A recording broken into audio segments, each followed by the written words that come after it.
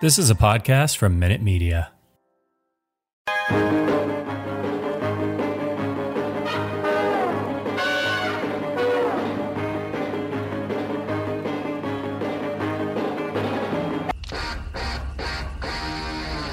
I got a live one here. I want you to tell all your friends about me. What are you? I'm Batman. All right, welcome into another episode of Tigers Radio Podcast here at MotorCityBengals.com and the Tiger Mining Report. I'm Rogelio Castillo alongside Ms. Chris Brown and Youper. You can find us on iTunes, Spotify, iHeartMedia, and Stitcher and Google Play. And Motor City Bengals have been continuing to highlight the minors for reasons that are pretty clear. We'll get to in a second. And please subscribe to the Tiger Mining Report YouTube account, as now we have over 300 subscribers. So I'm pretty again, it's little baby steps, but we're getting there. And we also have a Patreon, patreon.com/Tiger Mining Report. So our guest this evening, and this is the first time we've had him on video, and last year he was kind enough to join us right before he joined Barstool Sports. And I got a chance to meet Chris here at Comerica Park. I think it was like in June. And then the other gentleman from Barstool Detroit had a really good conversation. Mm-hmm. He also co-hosts the Lights and Camera podcast and the Dozen Trivia All-Star, and he still does the Michigan and basketball and football game post-game recaps. And I'm going to ask about some of the fallout from the Michigan stuff, because I thought some of the people on there were saying you're different, which whatever. Yeah, it comes with the territory. We'll talk about it. Yeah, we'll talk about that. And Chris Castellani, welcome in, and thanks for coming back in, man.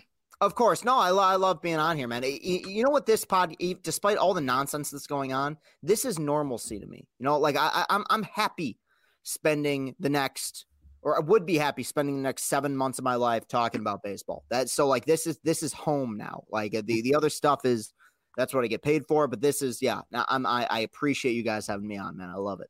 Yeah. And when you tweeted about baseball, it just made me think about, just because, I mean, that has been really an off switch for me, all three of us since recently. And so I try to get into the Pistons. I watched a little bit of the Red Wings and of course Michigan basketball, but it's just, there's so many different stories with what's going on, especially because with the drama right now with the labor disputes, which today was one of those things where it was another grim day. And you see water carriers like Jim Bowden trying to say the owners. And I say that out flat out, the guy's a crook. He's stolen money before in the past from international players. So I'm not saying anything that nobody else doesn't know, but the whole thing, just every day there's something new that the owners were offended by the players and all this. And I'm just thinking to myself, or how the AP framed the story of Max Scherzer and his Porsche driving. Yeah, I saw that. Yeah. What the hell? Like come on. Like, these guys are paid a certain amount. You think he's going to drive in with a 1995 Ford Contour? Get the hell out of here. Yeah. But, he's not going to pull in a scooter. Like, I mean, guys making more money AAV than any pitcher in baseball. I spend it. He's earned it. Yeah, no, I'm with you. Yeah. So, I mean, I'll start with you, Chris, in terms of where you see this right now. There's a lot of going back and forth about the lottery pick for the top 7 picks. In terms of where the MLB is asking for a 14-team playoff versus what the players want, which is 12, which to me, I think 14 seems a little too many, in my opinion. The remainder, like, there's kind of things like where teams don't finish and pay revenue sharing for the bottom 8, so they try to avoid tanking. There's a lot of different elements to it, but which one fascinates you the most in terms of trying to get the deal, getting the deal done, essentially? Well, I mean, one that bothers me a lot is the postseason expansion, because if you want to expand the postseason, okay. I think, to me, it's as simple as just make the wild card round best of 3, because we've seen in the past Bumgarner in 14, Arrieta in 15, in that one game playoff, maybe is not a reflection of how good one team really is. You can have a pitcher go in there and shut a team down. The proposed 14 team playoff expansion with this Cones of Gunshire, like, you can pick and choose who you want to play, and you can decide who's on your roster. And, if you roll the dice, then you get to bat in the first inning before, like, that is nonsense to me. But in general, like, the issues themselves, that's the kind of stuff that in my opinion, like much smarter people can figure out. I mean, I got a blog coming tomorrow where, like, in an ideal world, I agree with the players pretty much on 95 to 99% of the issues, because I acknowledge the fact that these owners got the money and they can pay for it. But I also think I am pro. You got the cones of Dunshire thing, right? No, I mean, I am pro, like, whatever's going to get us a baseball season at this point. And that's the most frustrating part. I understand and sympathize with everything that the players are fighting for. The biggest detriment here has been the fact that if this season gets delayed, it's what everyone's going to look at. Those 42 days in between lockout and first conversation is what everyone's going to be talking about. What were they doing in between or mid-December all the way through the holidays and into February, where nobody was really talking? So I think postseason expansion really is a big one, because I think in general of the 4 major sports, most of them have bloated postseasons. The NBA, to me, has no reason to be 16 teams. Like, how many teams in the NBA, even in a year where parity is at its highest, can win a championship? 5, 6. Hockey is a weird one because there's puck luck. I understand that. But even in the NFL, we saw it this year. They expanded it. Like, did the Eagles really deserve to be in the playoffs? Were the Steelers really a playoff team? I think that the issue that that people run into with a 14-team playoff is that it allows the owners to be less aggressive, because, hey, we win 84 games, we get into the playoffs, that's a success. That's something that really bothers me, because it used to be in baseball, to get there, you had to have a really good team. You know, even you look back in recent history, those 4 Tigers teams that won the AL Central consecutively, those were 4 really good teams that fought to get into the postseason. Now it's like, well, hey, 84 wins and we can fight for a spot in a sport in which randomization is at its highest. You know, you can have one bad week and your season's over. That's the one that probably bothers me the most of all the major issues. But I mean, there's so much to sort out here. So, Chris Brown, what about you? I mean, in terms of all the major issues, we've talked about this numerous times, but I feel with the postseason, this one, I don't know. I've always thought that having it the way it is now is fine. Yeah, you know, I tend to agree about the postseason. I think it's one of those things where the players don't particularly care at all. They'll play more postseason games, but they know that the owners really want it, so they're gonna use it as a cudgel. But yeah, I mean, the main concern for me is actually the minimum salary, because that's the one that's going to affect the most players over the largest amount of time. I like the pre-arbitration bonus pool thing is kind of fun and funky, and it'll give us stuff to write about. But the one that actually matters, I think, is the bumping up the minimum salary, which is, I don't know, it's gone up, I don't know, what, $50,000-$60,000, maybe a little bit more than that over the last 2 CBAs. Maybe I'm mistaken. It was, what is it now? 600? 600, yeah. And right now, I think that the players want 650. I think they want 725 or 750. 725, yeah. I think it was 775 even. Oh, okay. Yeah, and that seems to make the most sense to me. It's, in aggregate, it's going to cost a lot of money for the owners, and I think that's why they were not crazy about it. But that's the way to ensure that guys who come up and because the owners, I don't think, are going to go for expanded arbitration. I mean, they may be a little bit, but it's the way to just make sure that guys who come up and play a little bit and have a little bit of an impact for a year or two get, their share of the giant pie that is mostly going to the owners, and then the other half of it, or quarter or whatever, is going too much to veterans, basically. Not that they don't deserve it, but it's just the way it works, with the amount of production you're getting from young players who aren't getting paid for it. It just seems to be more fair to me. But I don't know what the owners, from what I can tell, they haven't really identified the main things they're pushing back against. They just keep saying, we're disappointed. It's like, yeah. Yeah, there's a lot of that. But Uper, real quick before we move on, what were you going to say? Well, actually, they hit my 2, the same ones. I was going to talk about the minimum salary as well. It really has to go up. I mean, and there's nowhere to go but up if it's going to be any kind of semblance of fairness. because the players who produce are the younger players, and the owners know that, and they're starting to pay older players less. So where does it got to go? It's got to go to the young players. What really I found offensive today, though, I mean, just literally offensive, and I rarely use that word, is evidently the owners said we're out of ideas. Right. Are you kidding me? We're out of ideas. They've negotiated in good faith. How many sessions went more than 10 minutes? And you're telling me these are some of the smartest businessmen and women in America, and they're out of ideas. I mean, that's insulting to all of us. I really couldn't believe it when I saw that. Yeah, that's one of those things where I as somebody just absorbs reading communications and seeing the PR of it, how do they go and put stuff out there and go, oh, that's okay. I mean, to me, the whole thing since the started, it looks like the owners just do not, like, if it's out there, like, oh, okay, that's cool. Like, they do not think about the how they're portrayed, but yet there's fans out there who are still blaming the players somehow.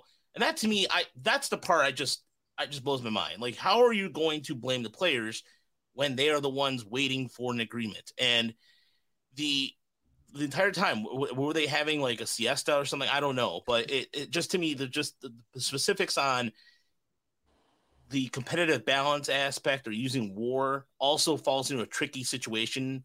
And to me, that's where you're going to see a young player, for example, like when they were talking about, all of a sudden it just seemed out of nowhere, the news that Juan Soto rejected a $350 million contract seemed convenient enough to drop that as they're talking about that. And to me, you see that almost that narrative, that the BS narrative. Well, the players are getting paid too much and ...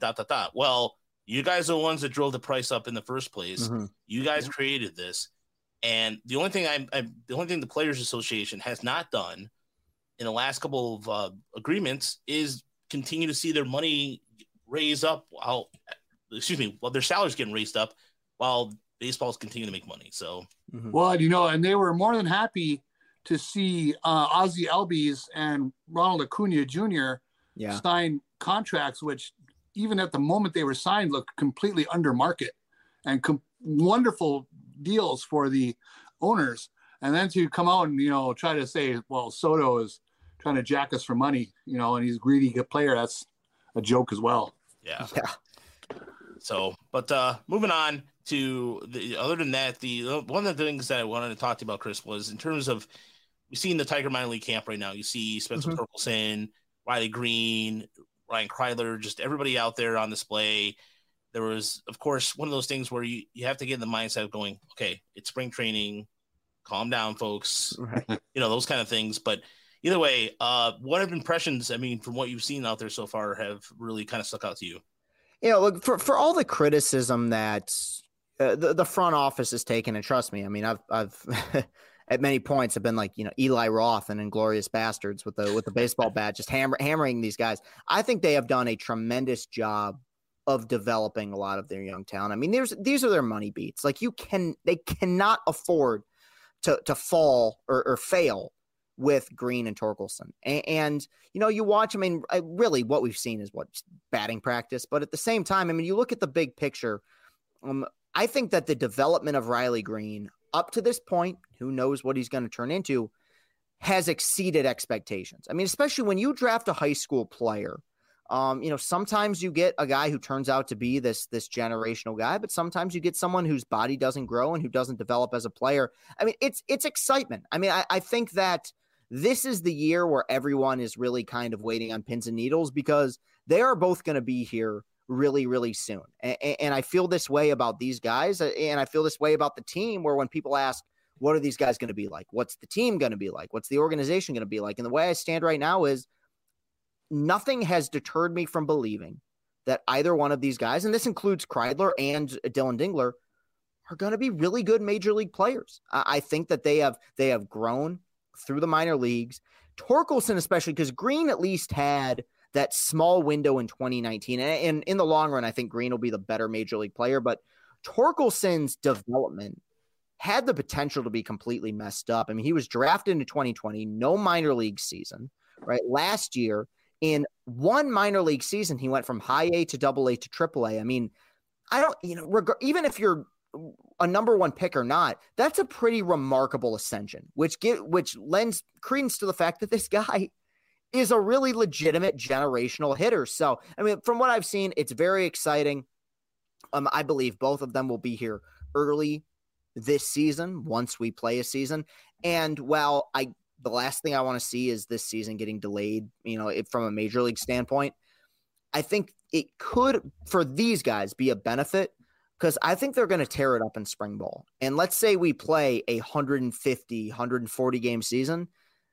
The odds potentially starting the year on the major league roster goes up, I feel like, with, fewer major league games. Maybe I'm being optimistic with that, but I like watching them go to work and not just in terms of character, but in terms of talent. It seems like the organization is incredibly happy with their development, and I think the fans should be too. Yeah, especially when you look at the way Torque started the season last year at West Michigan, where he's kind of struggled, but then for how many games we went to, Chris, last year, I remember we were talking about all of a sudden he started going to right field in Toledo, and at first it was a disaster, and then it was like just authority, just boom, boom, boom, and to see him make those adjustments.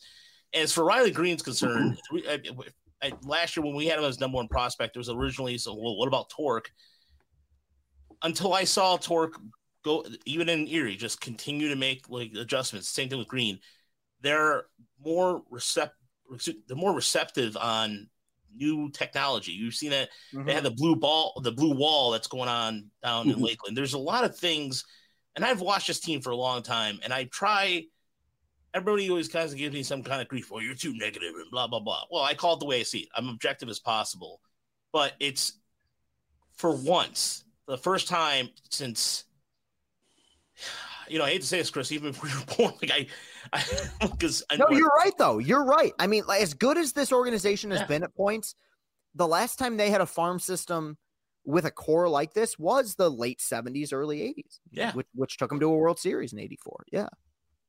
Yeah, it's just like I don't know. It's just kind of, and even for like Uper and Chris here, but Chris, one of the Brown, I was going to ask you in terms of all the footage you've been seeing, all that, like, the best shape of his life stories. Have you seen anything that stands out to you so far?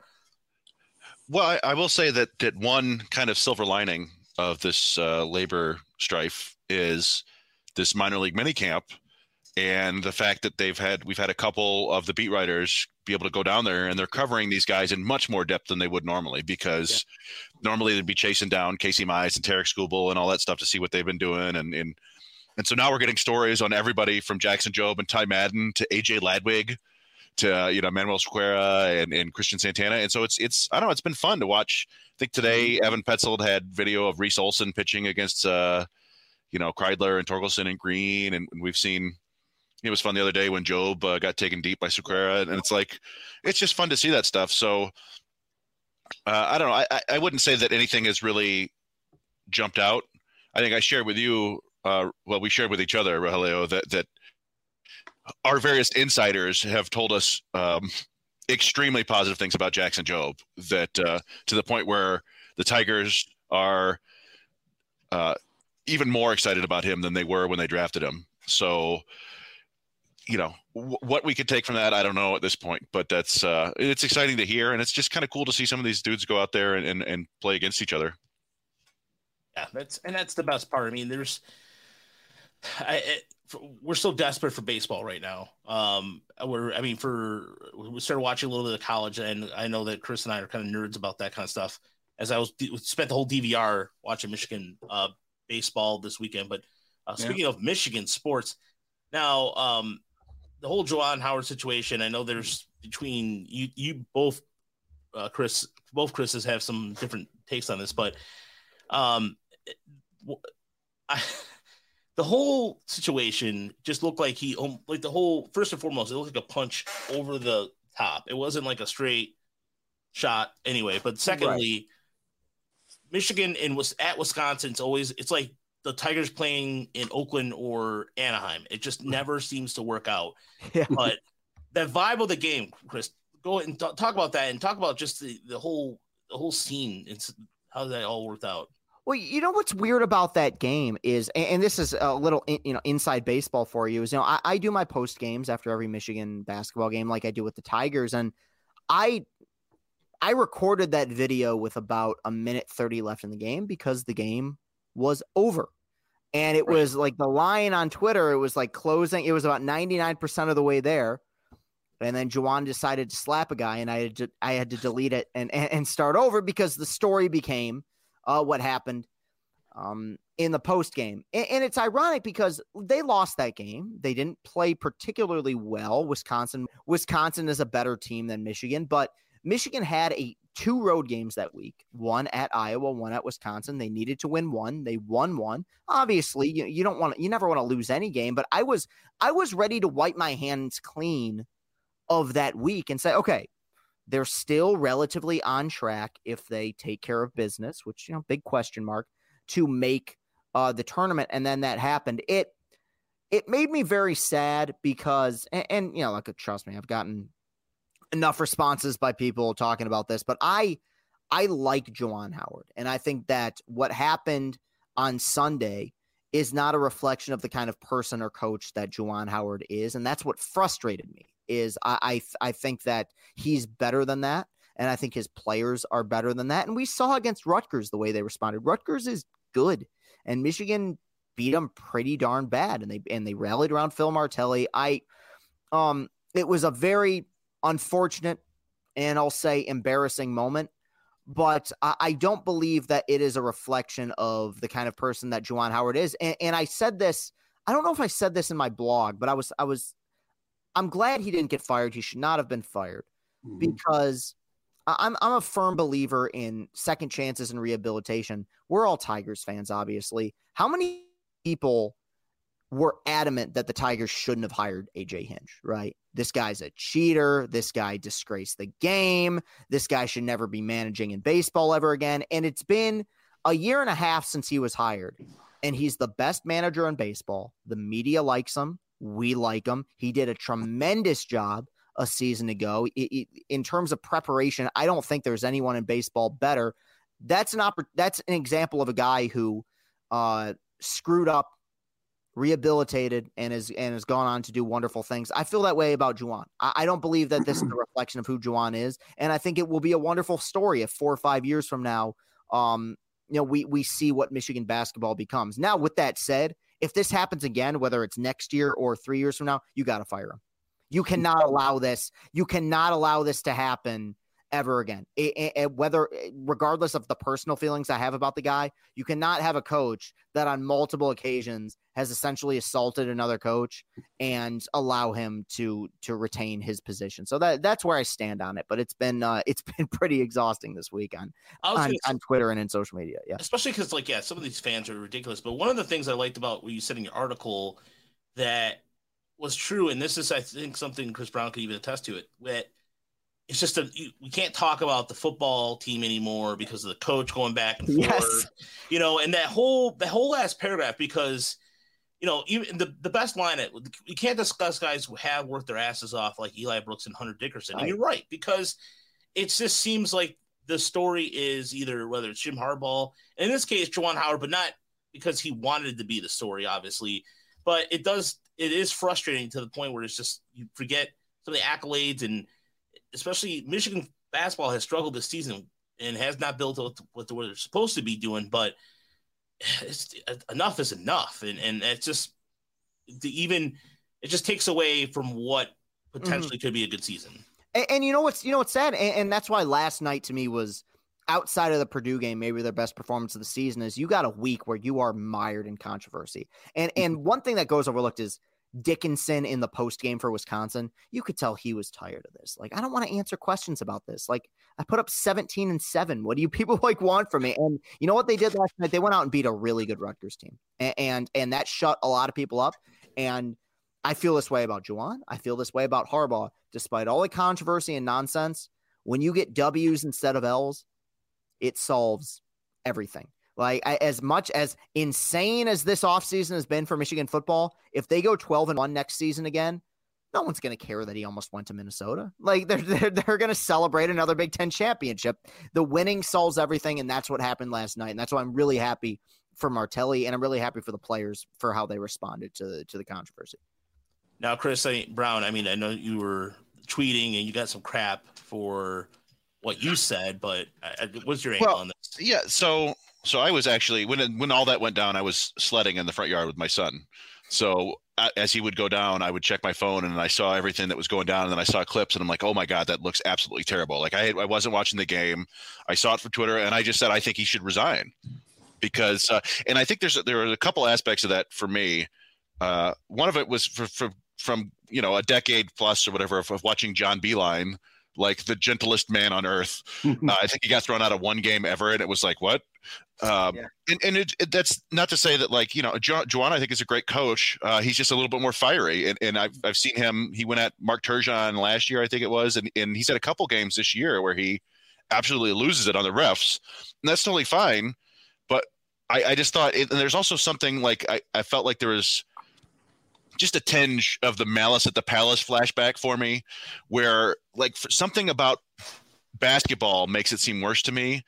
And I had to, had I waited another day or two, I probably wouldn't have, said anything about him getting fired or resigning or whatever. I think what ended up happening was fine. A suspension, and then the school going over and saying, hey, we can't accept this. It's totally fine. But yeah, there's something like if it had happened between two hockey coaches, and there's gloves involved, I don't think I would have cared as much. And if it's football, there's helmets, and even, baseball, we see coaches, was it, Pedro and Don Zimmer, but something about basketball, made it seem more real and dangerous to me. And I don't know if that's going back to the Malice at the Palace or me just, seeing it for what I was and overreacting. And I think, and it's also probably a lot of frustration on my part, and the same reason that Juwan Howard is frustrated is this is a really talented team that just hasn't been what we expected it. They were top 5, I think, or top 10. I think they were 5 preseason. Yeah. And it turns out that they, the freshmen aren't quite what they expected. Mm-hmm. And you can't. We've seen that with Kentucky. These teams that have these amazing, even you see Memphis this year, these teams with these amazing recruiting classes, and sometimes it doesn't gel. And basically Michigan lives and dies on shooting, and it's been super inconsistent this year, and they don't really have any wings, which is something that I guess we just took for granted last year, that they had like 3 NBA level wings on the team. Right. Franz Wagner might be the rookie of the year. Shawnee Brown's been in the league a little bit this year, and Isaiah Livers is back and forth, but.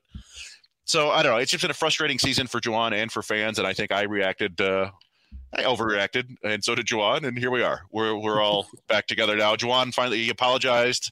Wisconsin has done no apologizing. It's been kind of super annoying. Yeah. But yeah, so I guess I will apologize too. But I also deleted my tweets because I tend to delete like 95% of my tweets that aren't about baseball, just because I feel like anybody who follows me on Twitter is not there for that. No, you and me both, man. I mean, I don't blame any person who watched the raw footage and said this guy should be fired. Like people do that all the time, and it drives me nuts on social media. Like opinions are actually fluid and can change. Like what you say in the moment is not actually a reflection of what people feel years from now, like months from now. So no, I'm with you completely, and I think that when you look at that moment. It's funny you brought up Pedro and Don Zimmer, because I was talking to somebody last week where like Pedro Martinez literally assaulted a senior citizen. And I could be wrong. I don't think he got suspended a game for it. No. Like it's a weird thing how that works. And now I'm not by any means justifying what Juwan did, but at the same time, I do think that it's a prime example of the culture change where this has become more heightened than it should. And I don't blame it. I was literally, because of how instantaneous my videos are, I was the first person to be like, yeah, you got to suspend him. Like this can't, you got to send a message that he can't do this again. And I know the players love him, and I know the fans are appreciative of him. I do think he'll grow from this. I do think he'll learn, and I really hope this doesn't happen again, because I want him to be the coach here.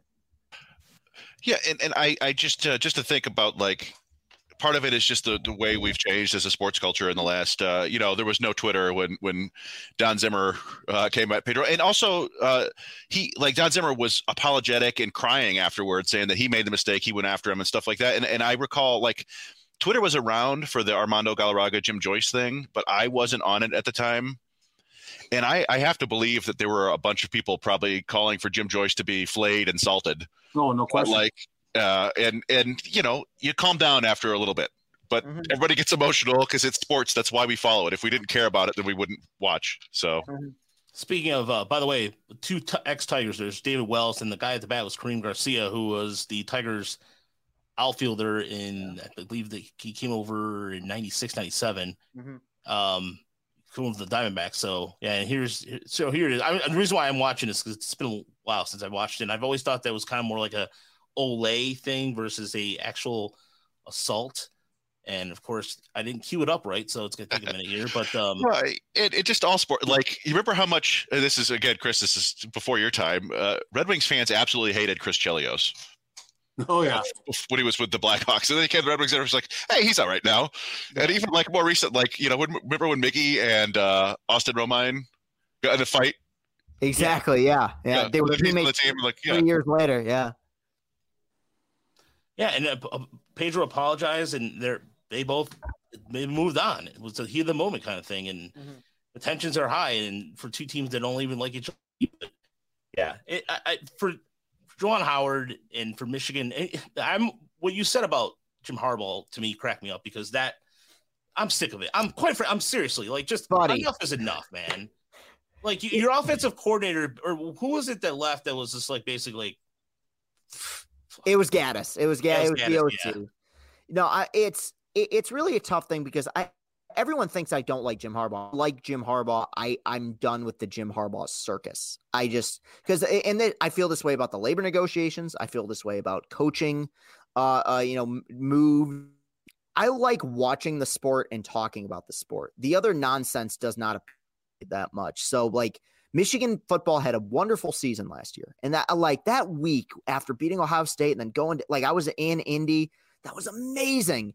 And then that month long, Izzy going, a sequence there, which ended with him interviewing with Minnesota, not getting it was just such nonsense. And then you lose two coordinators. It's that was rough. But, again, I go back to it. It's no one's going to remember this in several months if they beat the Buckeyes again and the Big Ten again. But you got to now they've built that pressure up again where you lose pretty quickly because of the way this offseason has gone. Yeah. I go ahead, Chris. Well, I would just say that there were certain aspects of sports that I used to pay attention to a lot more closely. I used to get really into the college football recruiting and the NFL draft. And I treat Jim Harbaugh stuff the same way, where now I go, you know what? If I don't pay attention to this, it's still going to happen anyway. So I'll just wait for it to finish. And so I just ignore. I will go with my buddies and hang out and watch the first round of the NFL draft, but then I'll check in 2 days later and say, oh yeah, well, look what they did. That's fun. And yeah, so that's where I am with Harbaugh. The dude is super quirky and annoying, and I just stopped following him and wait for things to settle down. And now they're doing spring practice now, which I also am not paying attention to, but I know it's happening.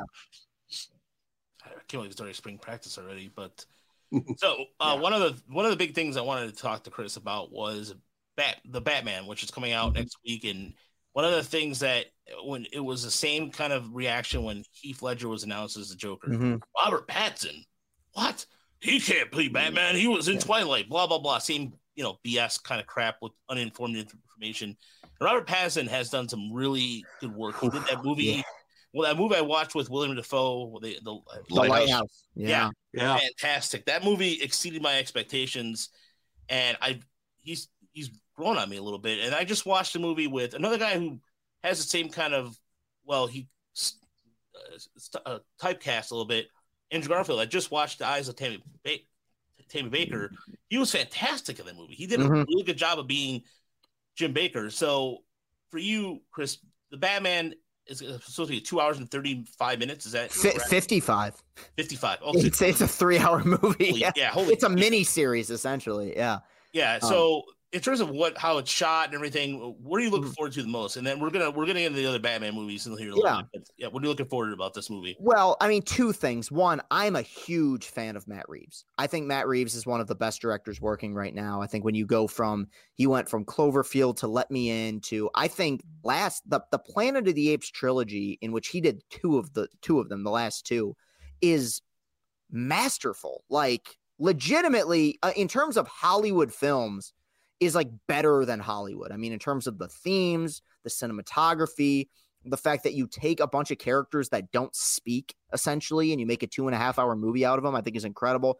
But I've been on board for a while thinking that I think Pattinson post Twilight is the best actors working right now. And people say I'm crazy for that, but part of it too, like, the Twilight series and the Star Wars prequels are cut from the same cloth, where I don't blame any of the actors for their bad performances in those movies. Like Liam Neeson is a freaking amazing actor. Samuel L. Jackson is a great actor. Ewan McGregor is a great actor. Natalie Portman is amazing.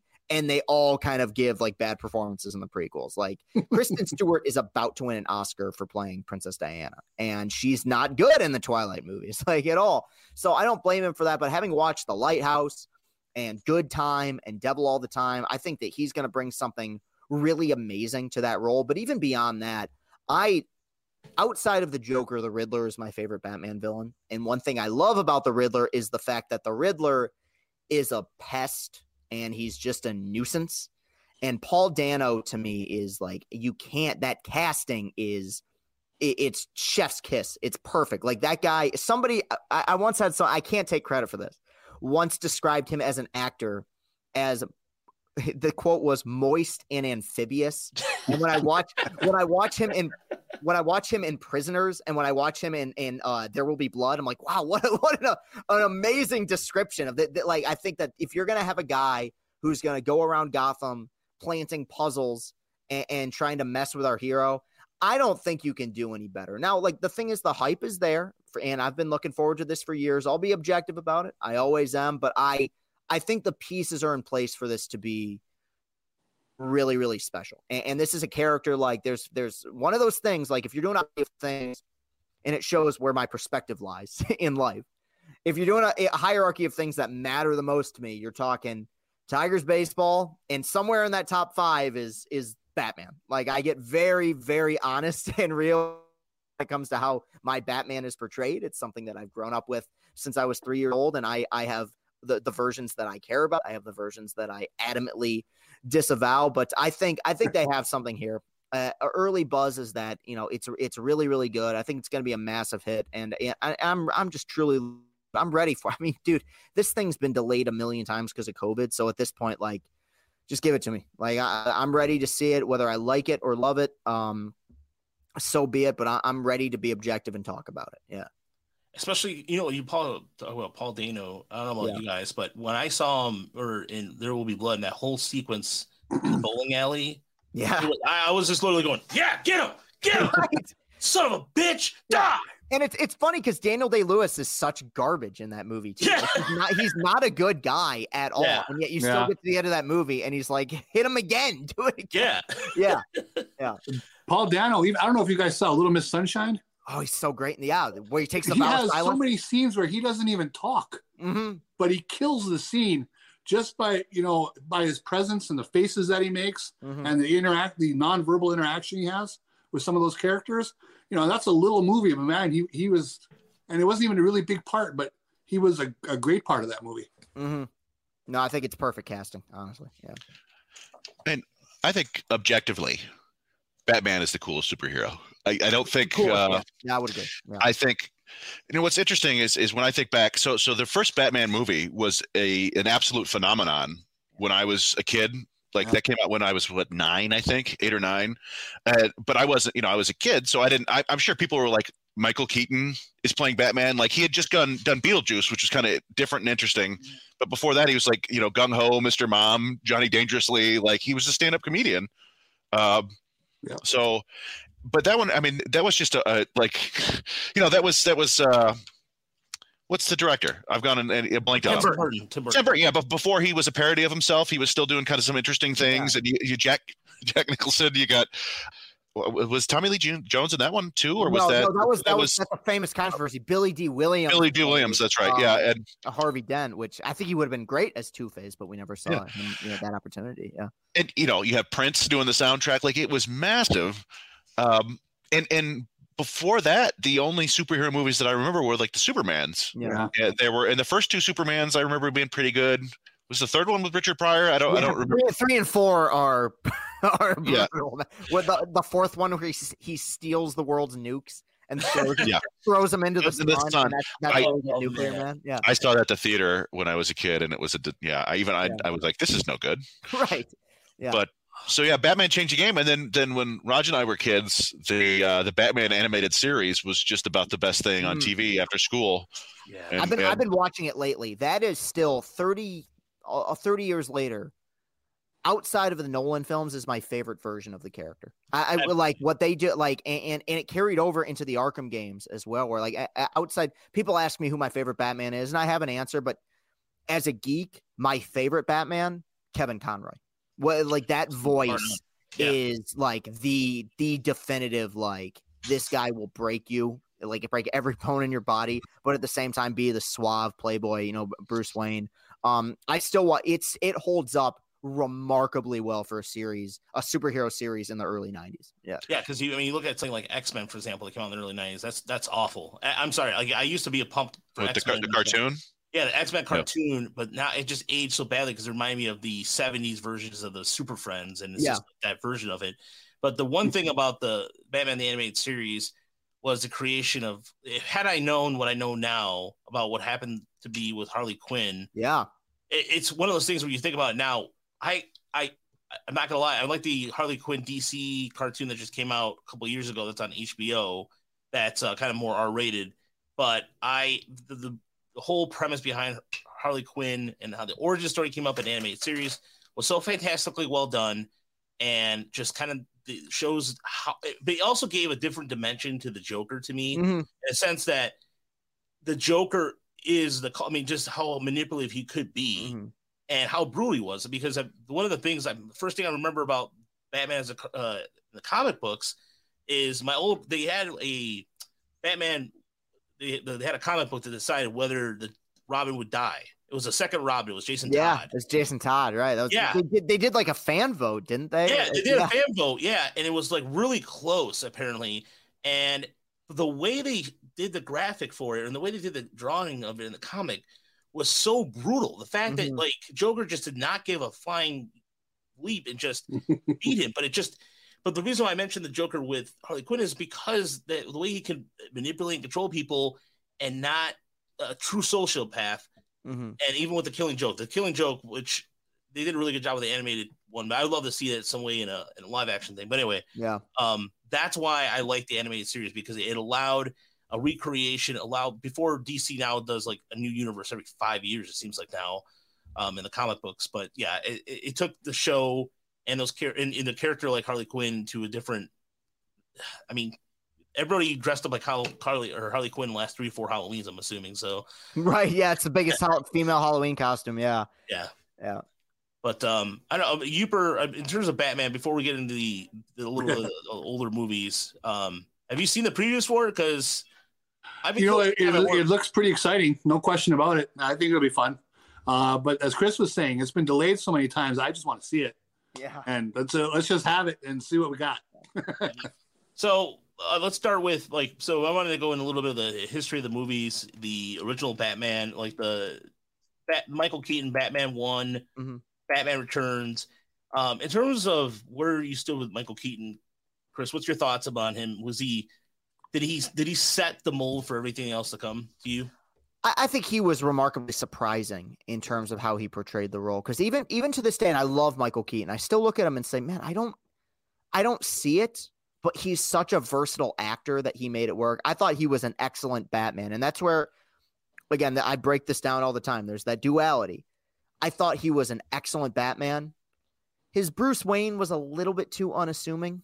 for my taste. But I think in general, like, you know, we've seen good Batman and we've seen bad Batman, but he did a great job of being first actors to take a role like that and really take it seriously. I remember feeling, you know, because kind of my version of you know, those superheroes is what Tobey Maguire did with the first Spider-Man, where like, whoa, an actor can take this role and get shredded in super good shape, read the comics, understand the character. I think he did a great job of that. Any issues I had with his portrayal had nothing to do with him as an actor. Like, one of my big things, again, if we're doing a power rankings of things I care about, I do not like when Batman kills. That's a big problem of mine. Now, that has nothing to do with Michael Keaton. Michael Keaton is servicing the script. Like, he can't change what's written. He does kill a few times. In fact, like in the original Batman, he just grabs Jack Nicholson and says, I'm going to kill you, which to me is not a reflection of what that character is, but that's not his fault. I think that he set the mold of people being like, well, you can take a role like this, hate, and look at it the way that an actor takes a role, and not just like, well, I'm just going to play a hero. He actually, you know, took the time to study kind of the separate personalities. And I mean, as I have issues with both those Michael Keaton movies, but they're really well directed. And the opening scene of, you know, the I'm Batman scene it's perfectly done. And I think a big reason for it is because Michael Keaton has that ability to take a role and just make it his own. And so while it's not my favorite portrayal of the character, it's maybe the most important because it kind of broke the mold as to what a portrayal of a superhero could actually be. So Chris Brown, where would you stand with the Batman, your favorite Batmans, what have you? Oh, well, yeah, you know, I mean, that first one was kind of, it just, yeah, it like I said, it was like a touchstone of my youth. I do remember the second one. I went to a kid's birthday party and we all watched it. And there was one other kid who was there who had apparently seen like a teaser on HBO. And it was called like The Cat, the Bat, and the Penguin or something like that. And every time, like, he was chiming in with bloops, like every 2 minutes. Like, oh, I was watching In the Cat, the Bat, and the Penguin. He said the title of this little thing every time he mentioned it. And it stuck in my head forever because I was like, good Lord, you don't have to say the title every time. Like, we get it. You saw this preview. Okay, you don't have to say that. But yeah, I don't think – I've seen that second one a ton just because it was big too. And, you know, Danny DeVito is, you know, crazy and that. I'm sure I saw the third one with Jim Carrey, but I don't think I've ever gone back to watch it. And I've never seen the fourth one with Schwarzenegger. You know what? You've saved yourself so much time, my friend. You have saved yourself trauma and time. You are living a better life than anyone on this podcast right now. I'll tell you. Well, yeah, but the Nolan trilogy was obviously very good, and you know, the Dark Knight is a spectacular movie. But I also think I told you, Roger, I didn't see. The only time I saw Affleck as Batman was in the original Justice League cut. Like I didn't see the Snyder cut or whatever. So that's basically what I'm coming at. And I'm interested about this new one because I've seen trailers a little bit, but I've been kind of staying away because I, you know, just like to be sort of surprised. But to me, and I know this is like Chris was saying, you know, it's you got to do service to what the script is and the way a character is written. But I feel like a real Batman would be an absolute psychopath, and he should be portrayed that way. Like, not necessarily killing people, but like if you're a billionaire and you're dressing up to go out and fight bad guys, something's wrong with you. Right. Well, and that's one thing. If you've watched, and maybe you haven't watched the clips, but in the clips I've watched, one thing Pattinson has stressed is this Bruce Wayne is a weirdo.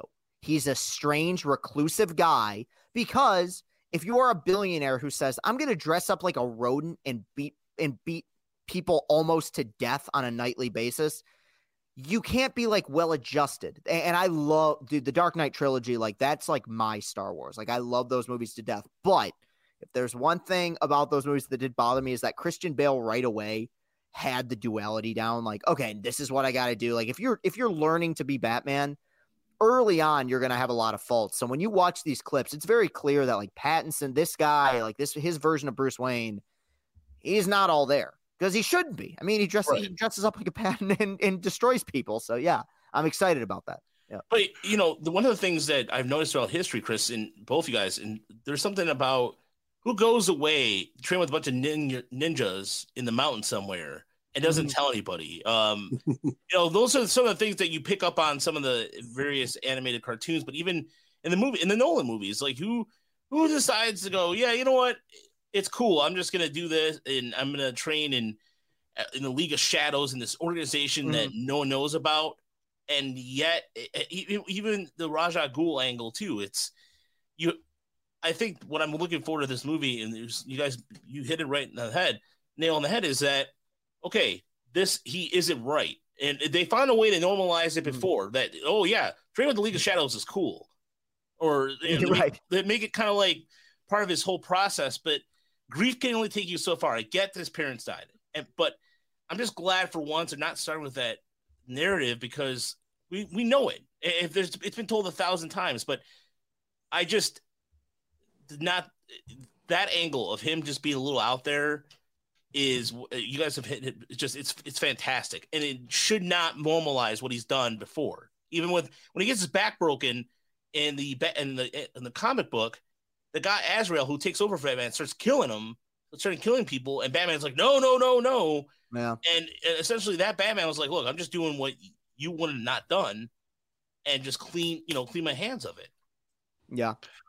Well, I mean, I appreciate the idea of somebody who can, blend in with society and be a normal person and then go out at night and be somebody different. But yeah, to me, like, and I don't need superhero movies to be realistic at all. That's fine. I don't, but it just, to me, like the idea that like somebody who goes out at night dressed up like a bat and beats the shit out of people is not that much different than like a billionaire who takes prisoners to an island and hunts them for sport. It's not that far away.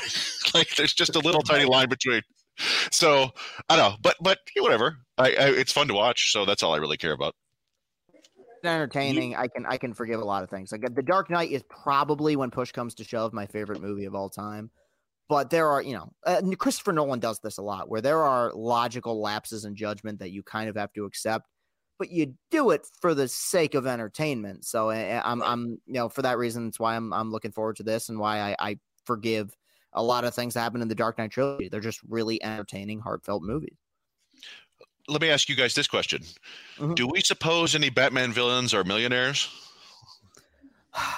The Penguin? I always thought the Penguin had I would say the Penguin. It's now in the Dark Knight, it's established after the bank robbery that the Joker has a substantial amount of money to afford the amount of goons that he has. But that's a really good question. If there's any other Batman villains, I guess, okay, if we're really doing a deep dive, the character of Clayface was a movie star at one point in his life, meaning that he probably, fell into a fair amount of wealth, but I can't think of any other Batman villain who, from a monetary standpoint, matches Bruce Wayne. Now, I guarantee 5 minutes after this podcast ends, I'm going to think of like 3, but I can't right now. Off the bat, that would match him from a wealth perspective. Well, I mean, Raja Ghul. I thought Raja Ghul would be up there because it was just a stupid question for me to say millionaires versus billionaires. That's all. No. No, you're bringing it back around. No, that's the way to go, man. But the Batman versus villains was the ultimate labor negotiations. It really was. It was one side versus the other. That's the way it's always been. A competitive beating tax. Exactly. And I was glad that you brought up. I'm a video game, like my day job. I write about video games, and so I also argue that those Arkham games are probably the best superhero games ever. Okay. With apologies, maybe like the Spider-Man game was pretty darn good, but those Batman games were like, it's like a 3D Metroidvania that was just it was great combat, great puzzles, all that good stuff. They were really good. The Batman City. I was a sophomore in high school when that came out, and it was a week. Little story time here. It was a week after my high school tennis season had ended my sophomore year. We were state runner-ups at Lansing Catholic in 2011, and I came out of those next 3 weeks with a beard, and I was 16 years old because I basically locked myself in the basement and just played that game. I collected every single one of those dumb Riddler trophies because I was so obsessed with the storyline of that game. I really, honestly, if Like I'm all for adapting video games into movies because I think it's a thing. But truly, if you wanted to make an Arkham City like mini series at some point, I would be all for it. The story in those games is so tight and so rich. What's cool about them too, to me, those are the conclusions to the animated series. And I love the animated series, but we never really got like a series finale.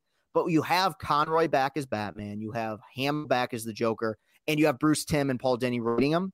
So I always view them as like, this is the actual conclusion to that series that we never really got a conclusion to, which makes it that much more awesome. Like I could play those games forever. I think they're awesome. Yeah. That was that first Batman that came out was just something like, it was the first time I sat down and not off my couch and forced myself to play since Star Wars Knights of the Old Republic, which was my first game in high school. That you're talking about, you growing a beard, the same thing. I was a cross country runner in high school. Mm-hmm. When that game came out, or that's actually I was thinking of Final Fantasy VII, but when Knights of the Republic came out, and I was in early college, sorry, but Final Fantasy VII came out, same thing. I was a runner, and it was just one of those things where I literally the game tracker hours, how many hours you played in Final Fantasy, and it was like 26, 27, and then I go to school thinking I was, some hot shit or whatever, and there's guys like, oh, 39, 40 hours in my head. I'm like, fuck, geez. Yeah. But Knights of the Republic I was working at Best Buy and came home. I had the weekend off. Sometimes just go Friday to Sunday playing that game on my Xbox.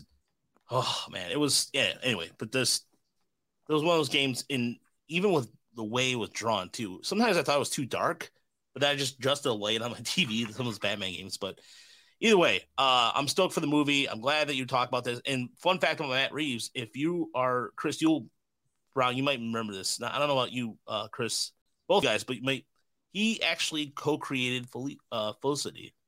Yeah. Yeah, that was one of his big things too. I mean, he's had a very weird career because he did a lot of television stuff, and then he made this really crappy movie with David Schwimmer called The Pallbearer, like in 2001. He made that and movie? Then he basically got banished to television for like 7 years and came back with Cloverfield, and he's basically kind of like, he's just risen his way up, since then. I think I sent out a tweet because I watched a lot of interviews. Listening to him talk about Batman is like listening to AJ Hinch talk about baseball, where it's like, wow, this guy so has a gauge on who these characters are, how you interpret them, and his vision, even if you don't disagree with it, like it makes sense when listening to him talk. So, I mean, I'm so amped for it. I got tickets next week. Next week's a busy week for me, man, because I'm going to Ann Arbor for the Michigan State game. And then we got the Batman on Wednesday, and then Michigan, because of a rescheduled game, has to play Iowa again on Thursday. So I will rest at some point next weekend. But after that, or before that, I make no guarantees. So I look forward to seeing your review on Batman. And of course, is there any other articles you wanted to pimp out? Because we're gonna post your article on our podcast episode about the Juwan Howard article, which I thought was well done. Is there anything else that you have going on that you want to promote? Well, I would say, and you brought it up at the beginning, I'm officially the third co-host on Lights Camera Barstool, which is a real genuine honor. I mean, the first thing I ever did in terms of content creation, ironically, wow, bringing this back around, when I was 12 years old, my first movie review I ever posted was for the movie Cloverfield, which I will share at some point when I'm not embarrassed by it. And now I'm co-hosting what I think is one of the coolest movie podcasts in the world. And, I'm making appearances on the Dozen Trivia show as well for Barstool, and just, follow what we do. I mean, I've been to New York. I've met these people. These guys they're a lot like us, man. They're grinders. They're working hard. So, give us a shot, and I appreciate that. But just, I mean, in general, people, you'll plug my Twitter and stuff. But as always, thank you. I mean, this is so, I just love what's been created of Tiger's Twitter and the podcasts that have come from it and the tweets that have come from it. And the fact that one of the questions I've been getting asked over the last year, and because now it's a thing, is what are you going to do when the Tigers get good? And my response is, I don't know, because it hasn't happened since we've started making content. But truly, I look forward to a day in which, we can be talking about playoff teams again. And I think it'll be great for the community, and I think it'll be great for your podcast and anyone out there who is making Tigers stuff. It's about time. So, yeah, I'll just leave it at that. But I appreciate you guys having me on, man. It's always a lot of fun. And Chris, again, like I said, there's a stigma about Barstool among people. And, I get it. I get it. I understand. I totally get it too. But at the same time, like, you're a normal guy like anybody else I've ever met. You're not fake. You're not disingenuous. And I really appreciate you taking the time out to come on with us. It's always fun. And honestly, I look forward to hopefully having a beer at the game this year, and maybe just maybe we'll get there. Yeah, for sure. No, I'm trying to get down to as many as I can, man. It'll be a lot of fun. Yeah. I was just to cut in here. Yeah, I was decided to check Baseball Reference for Batman. I figured at some point there would be a player nicknamed Batman, right? It's baseball, right? Yeah. Is there nobody? There are two players whose given names were Batman. Gil Batman, who played in the 1930s and 40s in the minors, and Jean Batman, who was a lefty pitcher from Venezuela. But one player named Bruce Wayne did come up. That was my next question. Was there a Bruce Wayne in Major League Baseball? Well, it's his middle name. His name is Bruce. That counts. Yeah. Bruce Wayne Ruffin, father of former Tigers pitcher Chance Ruffin. Really? Yep. Yeah. He was a decent pitcher for a while for the Phillies. Yeah. 63 career saves. Yeah. There you go. So there you go. There's your Batman baseball tie-in again. Millionaires vs. Billionaires and Bruce Ruffin. Yeah. Excellent. Yeah. All right, Chris, man. We'll look forward to talking to you soon, man. Take it easy. Of course, guys. Thanks for having me on. I appreciate it. Yep. All right, man. So we are having a couple questions that came in here based off what Walter asked about the draft. So we'll get to that because Chris Brown's been on the draft trail. So, yeah, that's right. I forgot I gotta take you off the stage, don't I? Well, wait. How's this work? Oh. I'll bounce. I can do it myself, but I didn't want to. Yeah. Hey, great talking to you guys. All right. All right. Thanks, Chris. You too, Chris. Thanks. All right. I wasn't sure if he was going to stick around, so that's my bad. Yeah, I read that wrong. But yeah, we do have two questions we got to get to. And again, thanks to Chris. That I honestly, I will admit that, until you meet people and talk to people, you have to kind of not jump to conclusions about things and all. And I'm glad that it never came to that and everything. So. Well, and one of the things that Chris mentioned, he's we also feel kind of similarly about, I mean, he described it as Tigers Twitter, but there's kind of like a Tigers blogosphere, Tigers Twitter, all that stuff. And one thing that's heartening to me and encouraging is just to see younger people like Chris and Scott Bentley and like that whole crew who are, I don't know, in their early 20s or not even that old, who really loved the Tigers. Yeah. It was almost like it became like a cool hipster thing to do because they were so bad that like, hey, we'll do this. But that's important to me. And I was talking to my brother about this the other day because, everybody talks about how the average age of baseball fans is so old now. And part of me just wonders if people just take to baseball as they get older. Like It's not something you particularly care about when you're a teenager. Because that's what happened with me. I cared about it when I was a kid. And then stopped caring altogether basically through my teens and then got back into it in my 20s. So I don't know, but that's just some thoughts there. And yeah, Chris is a good dude. We got two questions. One from Deadly Ninja Bees, of course. Yeah. He said, "Do the owners like baseball?" Well, you can make that debate, right? You can certainly have that discussion. I mean, and again, I'll go back to what I said earlier in the show. For guys who own teams to say we're out of ideas, give me a break. We look at the three of us. How many ideas can we generate in the next 5 minutes if we put our mind to it? And it's unbelievable. So when fans want to say that Rob Manfred hates baseball, it's probably not true, but he certainly deserves getting ripped on like that. Yeah, the thing is that I find every time that what I was mentioned earlier about the press or the public relations aspect of everything, how bad can you screw that up? But I just the regard, like you were saying earlier in the Discord channel, Chris, how are you going to pretend you're going to be ignorant? How are you going to let yourself get in that situation where you have people out, you basically call out people for saying anything opposing you, and we're upset how the play. Get you're not upset. You're not upset. Come on. It's just. Man, I'm sick of it. I'm so sick of it. I'm so sick of. I'm sick of the players. I'm just sick of this whole entire narrative out there. It's just enough is enough. I get it. You have to make money. I get it, but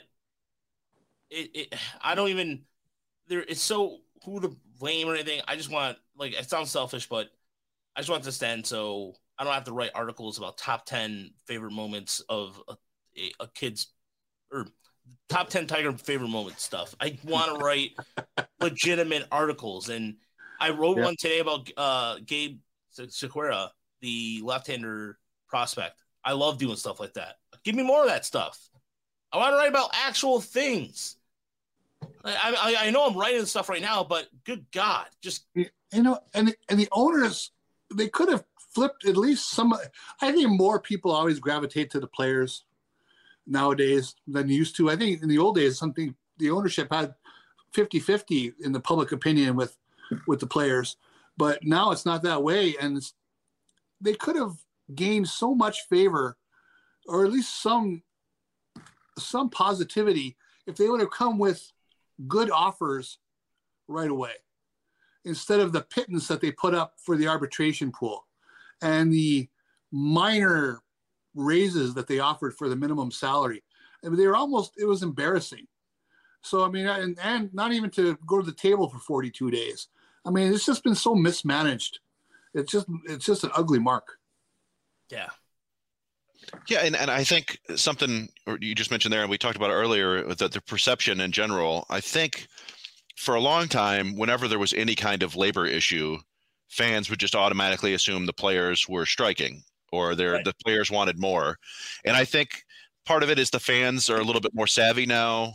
Mm-hmm. Part of it is that they're being educated much better through, I think, writers who are a little bit more fair and balanced, and also just social media in general, is people like us who are, out there shouting about who's really at fault here. But I also think it's, back in what did Mike Ilitch buy the Tigers for? Like $83 million, something like that. Yep. Yeah. Ballpark. And so back then you see a player who would get a contract for like $6-7 million a year or something like that. That would be like the top of the market. And you could look at that and say, wow, that's like a tenth of the value of the team. He's really super greedy. And now people see that these teams are worth $2.5 billion and the players are getting, the best players are getting $30 million a year. It's like, yeah, all right, we can see who's really making all the money here. It's not that hard.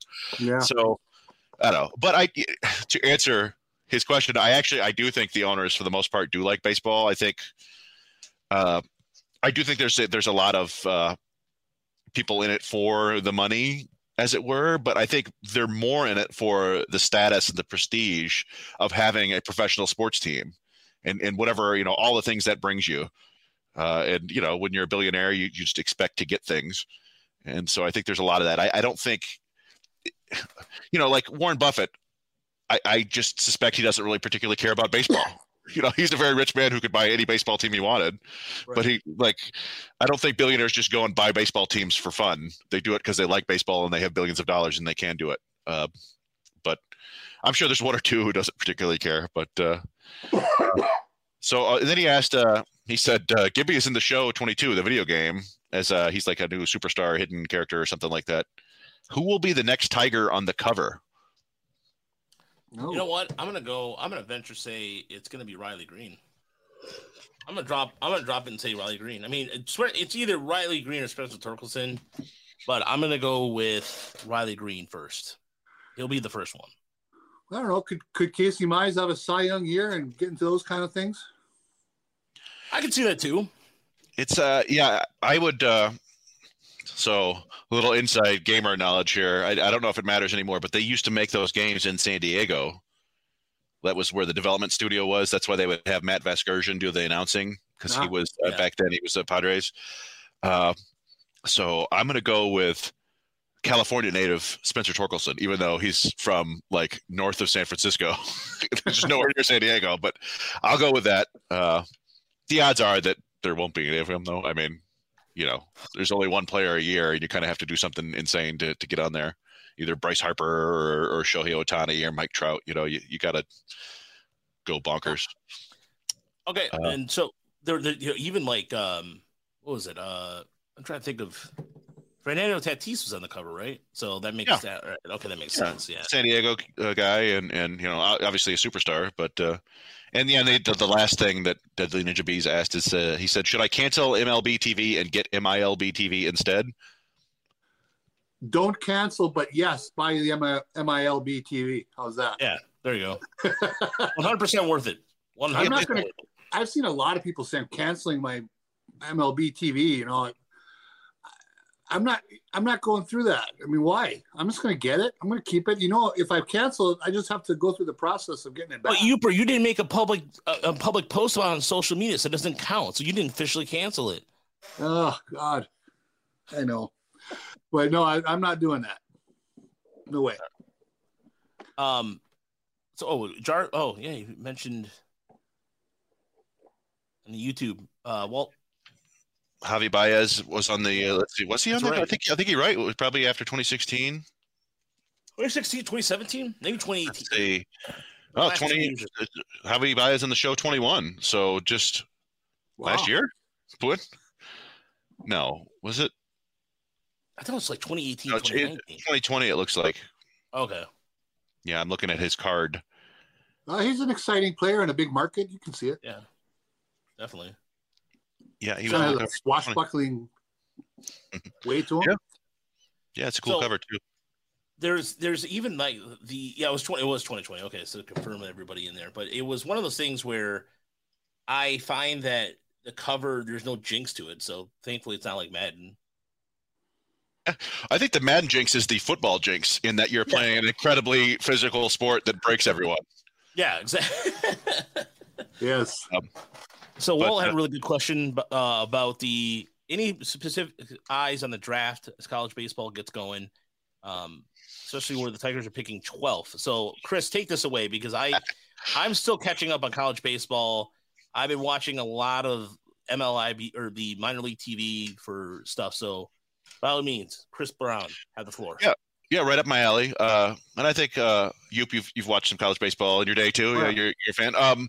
So yeah, actually, if you want to, Walter, you can go to Motor City Bengals. I wrote an article last week about the Tigers and the draft and college baseball specifically. But I guess just for a quick overview, kind of looking at this year's draft, it is one of the lightest years in memory in terms of college pitching. And that's not necessarily because of a lack of talent. It's just every talented pitcher has hurt. And the ones who remain you got Landon Sims from Mississippi State, who is outstanding. He's got a nasty fastball slider combination, but there's some pretty serious reliever risk there. He was a reliever up until this year. He made his first start just the other day, but he hasn't really shown a changeup. And, there's some violence to his delivery. So it's not the sort of guy. I mean, you could potentially argue taking him there at 12, sort of like the Angels took Sam Bachman last year at 9 or 10. But Sims' stuff isn't quite as electric as Bachman's. So I think for the most part, and there will be a college pitcher or two who jumps up and makes himself a top 15 pick probably. But I think we're probably going to rule out college pitching, at least as of right now, and we'll come back to that in a month or two. But this draft is really strong for college hitters and very strong for prep hitters too. At least at the top, there are 3 really good high school hitters that are probably going to go in the top 10, if not top 5. And Termar Johnson, who's a left-handed hitting second baseman, basically, who may have the best hit tool in the entire draft.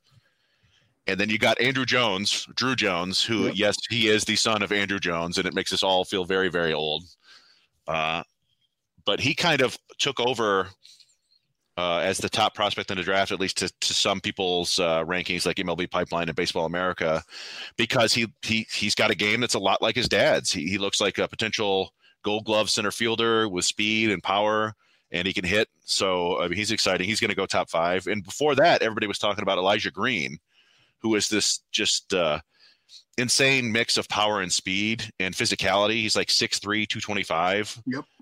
But 70 grade runner, if not an 80 grade runner, with 70, 80 raw power and a ridiculously strong arm. But with the questions with him, and he's the one who might fall. I still don't think he'll fall to 12 because the tools are just so loud. But there's some questioning his hit tool, and you can see videos on YouTube or recent ones on Twitter where you can see a little bit. He's got kind of what I would kind of describe as like a scoop to his swing. It's a little steep, and it seems like something that fastballs above the belt could really, really take advantage of. But again, the physical tools are crazy. Yep. But yeah, to specifically get to the players you asked about, yeah, the college players I'm looking at most right now are probably the outfielders. There are a couple college infielders. Jace Young, the younger brother of Josh Young, who just unfortunately went down with a shoulder injury. His younger brother plays for Texas Tech, I believe, and he's a second baseman, maybe a third baseman, but tons of power. Not tons of power, but like a lot of useful game power and a good hitter. He's probably a top 5, top 10 pick. And then you got Brooksley, I think his name is. Yeah, yes. I want to call him Corey Lee, but that's the catcher. Brooksley is a kid who I think he was considered one of the best hitters on the West Coast when he was in high school. And normally those guys go in the first couple rounds, but his dad happens to be the coach at is it UC Irvine? One of those, University of California offshoots. And he's played shortstop. There's some debate about that. He may have to move to second or third, but he's just a really, really good hitter with some potential pop from both sides of the plate. I believe he's a switch hitter. I could be wrong on that. But those guys will probably go before the Tigers draft. But then you've got some interesting outfield bats. And Gavin Cross is probably a corner outfielder, lefty from Virginia Tech, who I want to say he hit like over 400 for Team USA, the college team last year over the summer, which is usually one of the two big people like to see Cape Cod League performance and Team USA performance because they're using wood bats. They're competing against advanced competition. Yeah, and he demolished that, and so he's a guy who could be in that range. There's a guy named Chase DeLauder from James Madison who was getting – some people compare him check out the article. Okay. Oh, yeah, I'm talking too much for Walter. He's going to check out the article. But let me just finish my thoughts. Chase DeLauder is like this really, really tooled up, like 6'4", 235-pound center fielder that played really well in the Cape Cod League. Now, he had a rough first weekend against Florida State. He went like 2 for 14 with like 8 strikeouts. But he's a guy some people thought could go first overall. The one I kind of targeted for the Tigers in the article was Brock Jones, who plays at Stanford, which is, of course, where AJ Hinch went, right? Yep, that's correct. And he is a former safety for the Stanford football team who started focusing on football or baseball last year. He plays center field for them. He had, I want to say, 18, 19 home runs and double-digit steals. And he's just one of those kind of, rare, pretty tooled up college outfielders who might be there for him at 12. And I compared him a little bit to Kirk Gibson mostly because the last time the Tigers picked 12th, the only time they picked 12th, they picked Kirk Gibson. So I thought, hey, well, that's fun. But he's not as big or as insanely tooled up as Kirk Gibson was. And I don't know if people quite realize what Kirk Gibson had going for him. He was some people had legitimate 80 grade speed and 80 grade power on his scouting reports back when he was a prospect. So, yeah, you know what? Every time when they find those old prospect reports from players from the previous decades, it blows my mind because some of the great grades they got right or they got wrong, or about somebody that they, for example, somebody like Ricky Barlow, Tigers pick in 1981, who was picked 17th overall out of Texas, and just when you see his walk numbers and it's just like, well, what happened? And when it is quite, scouting is baseball scouting to me. It takes it takes more than skill, it takes some luck too, because I don't know. I just applaud those guys who go out on the road, and I've seen them firsthand. It's just a bow, because honestly, you see a guy on a Friday night go and strike out 16 or 17 batters, and then next weekend get lit up, but by then you're gone. And that's why I always cross-check the cross-checking is so important, and getting the little details down and making sure you stay for enough games is something I learned from James Chipman. So, guy I'm looking for this year, college-wise, I want to see if he has another gear that he was projected to have and he hasn't shown yet, and that's Carter Young and Vanderbilt. Because I love Vanderbilt guys. He didn't quite play to the level I think people expected last year, but the guy's got a lot of talent. You can see that. So he's someone I think could play his way into that top 15 for the draft. And again, the nice thing about Vanderbilt is you get a lot of chances to see them for the most part. And yeah, that's a good call. He was I think he's also a switch hitter, right? Yeah. And he's got plenty of power, and he's a legit shortstop. He'll stick at shortstop. The only question with him is hitting and strikeouts. But yeah, I mean, if he proves he can hit this year and puts up a decent average, then he's definitely going to climb up there because that's a premium defensive player. And then the Michigan outfielder is off to a nice start. Clark Elliott. Yep. Yeah. I'm interested. He's looked really good. I watched some of the video there. I'm hopeful to see more of him as we go through the year. And I believe he's draft eligible. Am I wrong about that? No, he is. And Michigan has proven to be a pretty good developmental program. It was beyond just Chris Fetter. They've got some good stuff going on there. And Clark Elliott won the Cape Cod League batting title. Yep. I think he hit 344 or 343. He did. He crushed it there. Yeah. And so I don't know if he plays his way into the top half of the first round, but I think there's a chance of that anyway. Yeah, and then I mean the one thing we didn't discuss, and we don't really need to, is it's a very deep and talented high school pitching crop. I don't know if the Tigers would go back-to-back high school pitchers in the first round. But it may be that when they're picking at 12, the best, the most talented players at that spot might be either a high school pitcher or one of the injured college starters. So we'll see. Then Judd Fabian is the other. What does he do coming back? Kind of a controversial guy. But if he kind of turns it around, I mean, he, even with a kind of a crappy year, he got drafted fairly high. So now he's back in school. Kind of a fun, interesting story, if nothing else. Yeah, that's another one where the contact and the strikeouts are the main issue, and scouts want to see him turn that around. Yeah, hopefully he'll get the money that he wasn't an issue of money too, right? That he wanted to get a little more. He wanted more, yeah. Despite all the Ks, he thought he deserved it. So we'll see. Yeah, I know. I mean, we all know the K percentages across the board are high, but yeah, if they saw something they didn't like, then it is what it is. So the one other thing I should have mentioned that I forgot to was it's an unusually strong at the top catching crop. I don't know if you want to spend a top 15 pick on a college catcher that's not going to be, Adley Rutschman or Joey Bart or whatever, although Joey Bart hasn't been great, and they have Dylan Dingler, but it may be again where the best player available might be Kevin Parada, who's a catcher for Georgia Tech. You got Daniel Susak, whose older brother, Andrew, I think caught for the Giants for several years. And I think he has another brother who might be a pitcher. And then you got two kids from Mississippi, and, the Tigers like taking their catchers from Mississippi. You got Hayden Dunhurst and Tanner Allen from Mississippi State, I believe. And they're both, more defense first, but interesting catchers. So, yeah, it'll be fun to watch this year. And as always, and you mentioned Judd Fabian, he's a great example of a guy. People projected him to possibly go first overall, top 5 last year. He was a legitimate option for the Tigers at the 3rd pick. And he just struggled so mightily that he ended up going to the Red Sox in the 2nd round. And as you said, he probably thought of himself as a top 10 pick. And so he went back and tried to prove it. And we'll probably see that again this year. Mm-hmm.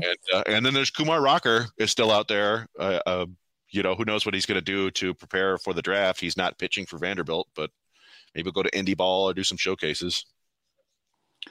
That, to me, sign me up right now. If he's there at 12, take him. Boom, done. Let's go. I've always been a big Kumar guy. On that rate, though, we will be talking more college baseball if there's no baseball. So we'll find out in a couple days as the lockout. Essentially, the owners basically have said, if we don't come to an agreement by the 28th, we're going to be canceling games and not making them up. So we'll see what happens here in the next couple of days. We hope there will be the next time we're on, which will be in March, that there is baseball. We all want baseball. And in my tiredness when I was talking about the whole writing, the thing is writing 20 articles a month, you gotta rack your brain. You really have to rack your brain. And if I get substance for it, great. That's fantastic. I can get a lot of that out, but it does allow, like I said, it allows the creativity to happen. And again, I would writing the rotation pieces have been fun. Chris is writing the starting lineups for each affiliate, which is great.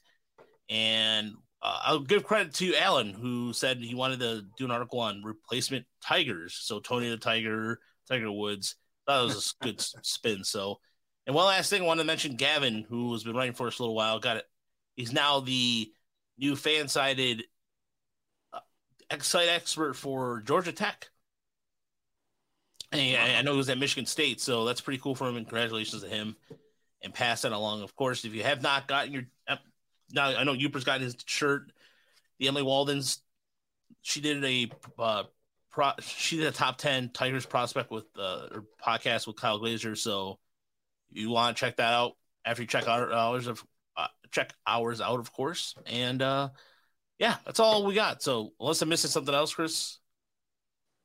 No, I'm we're not that far away from writing articles about 5 Dodgers to take after Russia nukes LA.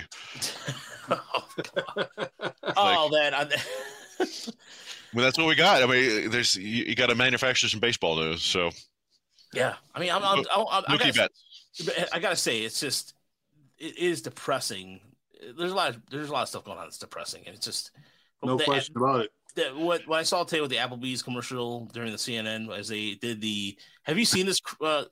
Yeah. Have you heard this? Did you see that? Yeah, I saw it. There's bombing and mayhem on the left, and Applebee's desserts on the right. Unbelievable. By the way, I have that stupid song stuck in my head. I hate that song so much. It is okay. If you like country, music's subjective. Okay, music's subjective. If you like music, whatever, fine. That song is just literally come on. I mean, it's just let me write my own version of it here. Cold Coke Zero on a Friday night. Jogging pants that feel just right. Let me turn my podcast up. I had not heard that song until that commercial. So really? I don't go to places where there's music. I envy you, Chris. Uber, how does he luck that out? How'd you luck out like that, Chris? That is very lucky. I don't know. Considering where you live, come on. How'd you not hear that song? I don't go. Maybe I have, and I just never registered to me. I thought it was like the song for the commercial. But the one thing I want to say though is that, and it's a feeling I always get, and I don't necessarily want to express it on Twitter because whatever. Yeah. But just even in my lifetime, we've already lived through some awful things, and I just always remember that we always get through them. It just I mean, it's scary at times, and I'm sure I told this story before, but on 9/11, so 9/11 happened 3 days before my 21st birthday. I was a college student. It was scary. You felt like the world was changing. The next month there were anthrax attacks. It just felt like the world was collapsing. Next couple of years, the economy collapsed. But I called my dad on 9/11, and I said, "Hey, there's terrorist attacks. They're blowing up everything." And he's like, "Oh, yeah, that's awful. Did the furnace guy call?" And I was like, "What?" He's like, "Yeah, the furnace guy was supposed to come." I'm like, "Oh, all right." And then I remember, you know what? Okay, so he lived through JFK getting killed, Martin Luther King being killed, Vietnam, Nixon, Watergate, everything. Sure. And I was a high schooler when Oklahoma City happened. The first World Trade Center attack happened. My grandparents lived through World War II. I've been through 3 recessions already, and I'm 41. So yeah, it just always, I think we and everybody has a right to be upset about what's happening right now and feel bad about it and be scared. But I kind of at the point now where I just know that we'll eventually get through it. And, there basically might be some bad times, but we'll stick around and talk about baseball. So I don't think it'll be too bad for us. Hopefully. Yeah, our job is, we are really is talking baseball. It's fun to do, and hopefully with more Patreon subscribers, of course. And I'm pushing that because we're going to a lot of minor league games this year. We're actually getting all our press credentials set up in a row. We got ducks in a row. I ordered my pocket radar yesterday, so I'll have a radar gun. And Walter, Nice. Walter, you're the man, because thank you for understanding how bad that song is. Country music is not what it used to be. Quite frankly, I never was like, I understand old country like Johnny Cash and Willie Nelson, but all these songs sound the same. Something about a Friday night football game, beer, and it's so bad. It's so like I forgot the name of the website, but there's some website that took all the country lyrics and they're like the 10 same words over and over again. There's no originality. And how many bands do I need to have the borders of state? Like, do I need where's the Michigan, Ohio, Indiana line band, or how about the New Jersey Turnpike band or something? Like, just again, these people are much more talented than me and they can play an instrument and making money. I'm not jealous of it. I just don't get it. And I'm that old band yelling at the cloud thing or whatever, but I was listening to trap music earlier, so I'm not that unhip as of yet. So if you've ever seen the Kids in the Hall, he's hip, he's young, he's 40 skit, I'm right there. I always surprise people when I tell them I still listen to top 40 music. That's almost all I listen to. I try not to live in the past. I always tell people the past is overrated. At least we overrate the past quite a bit, but I can't get into the new country music either. That's one place where if I do dabble in country music, as you mentioned, I'll listen to the old stuff like Waylon Jennings or Johnny Cash. But otherwise, the new stuff has no interest for me. Walter wanted to check out Charlie Crockett and Culture Wall, so I'll definitely will. Well, I don't like what I don't like when people do is when somebody likes a certain music taste and just makes fun of them for it. That's ridiculous. If you like something, hey. The Police have been in my favorite band list for the last 7 years on Spotify. I still listen to the same songs. We all like our stuff. Each their own. It doesn't matter. I just, like I said, the state line band thing and just, yeah. Anyway. All right. No more tangents. We're out of here. And hopefully, like we said, there's baseball next week to talk about. If not, there is 40 something odd days until opening season starts in Erie and Toledo and across the minor league system. And March 10th is when minor league camp officially starts. Chris, is that right? I believe so. Yeah, or it was 10th, 14th. I don't remember the exact date, but it probably won't be a whole heck of a lot different than what they're doing now. I think they'll just have some actual games. Yeah, I'm looking forward to it. I'm just looking forward to seeing it out there. So until next time, we'll see you next. Well, try that again. I can edit this out later on the audio portion, but. For all of us here, all right. See you. We'll see you next week. Have a good week, everybody. And this is what happens.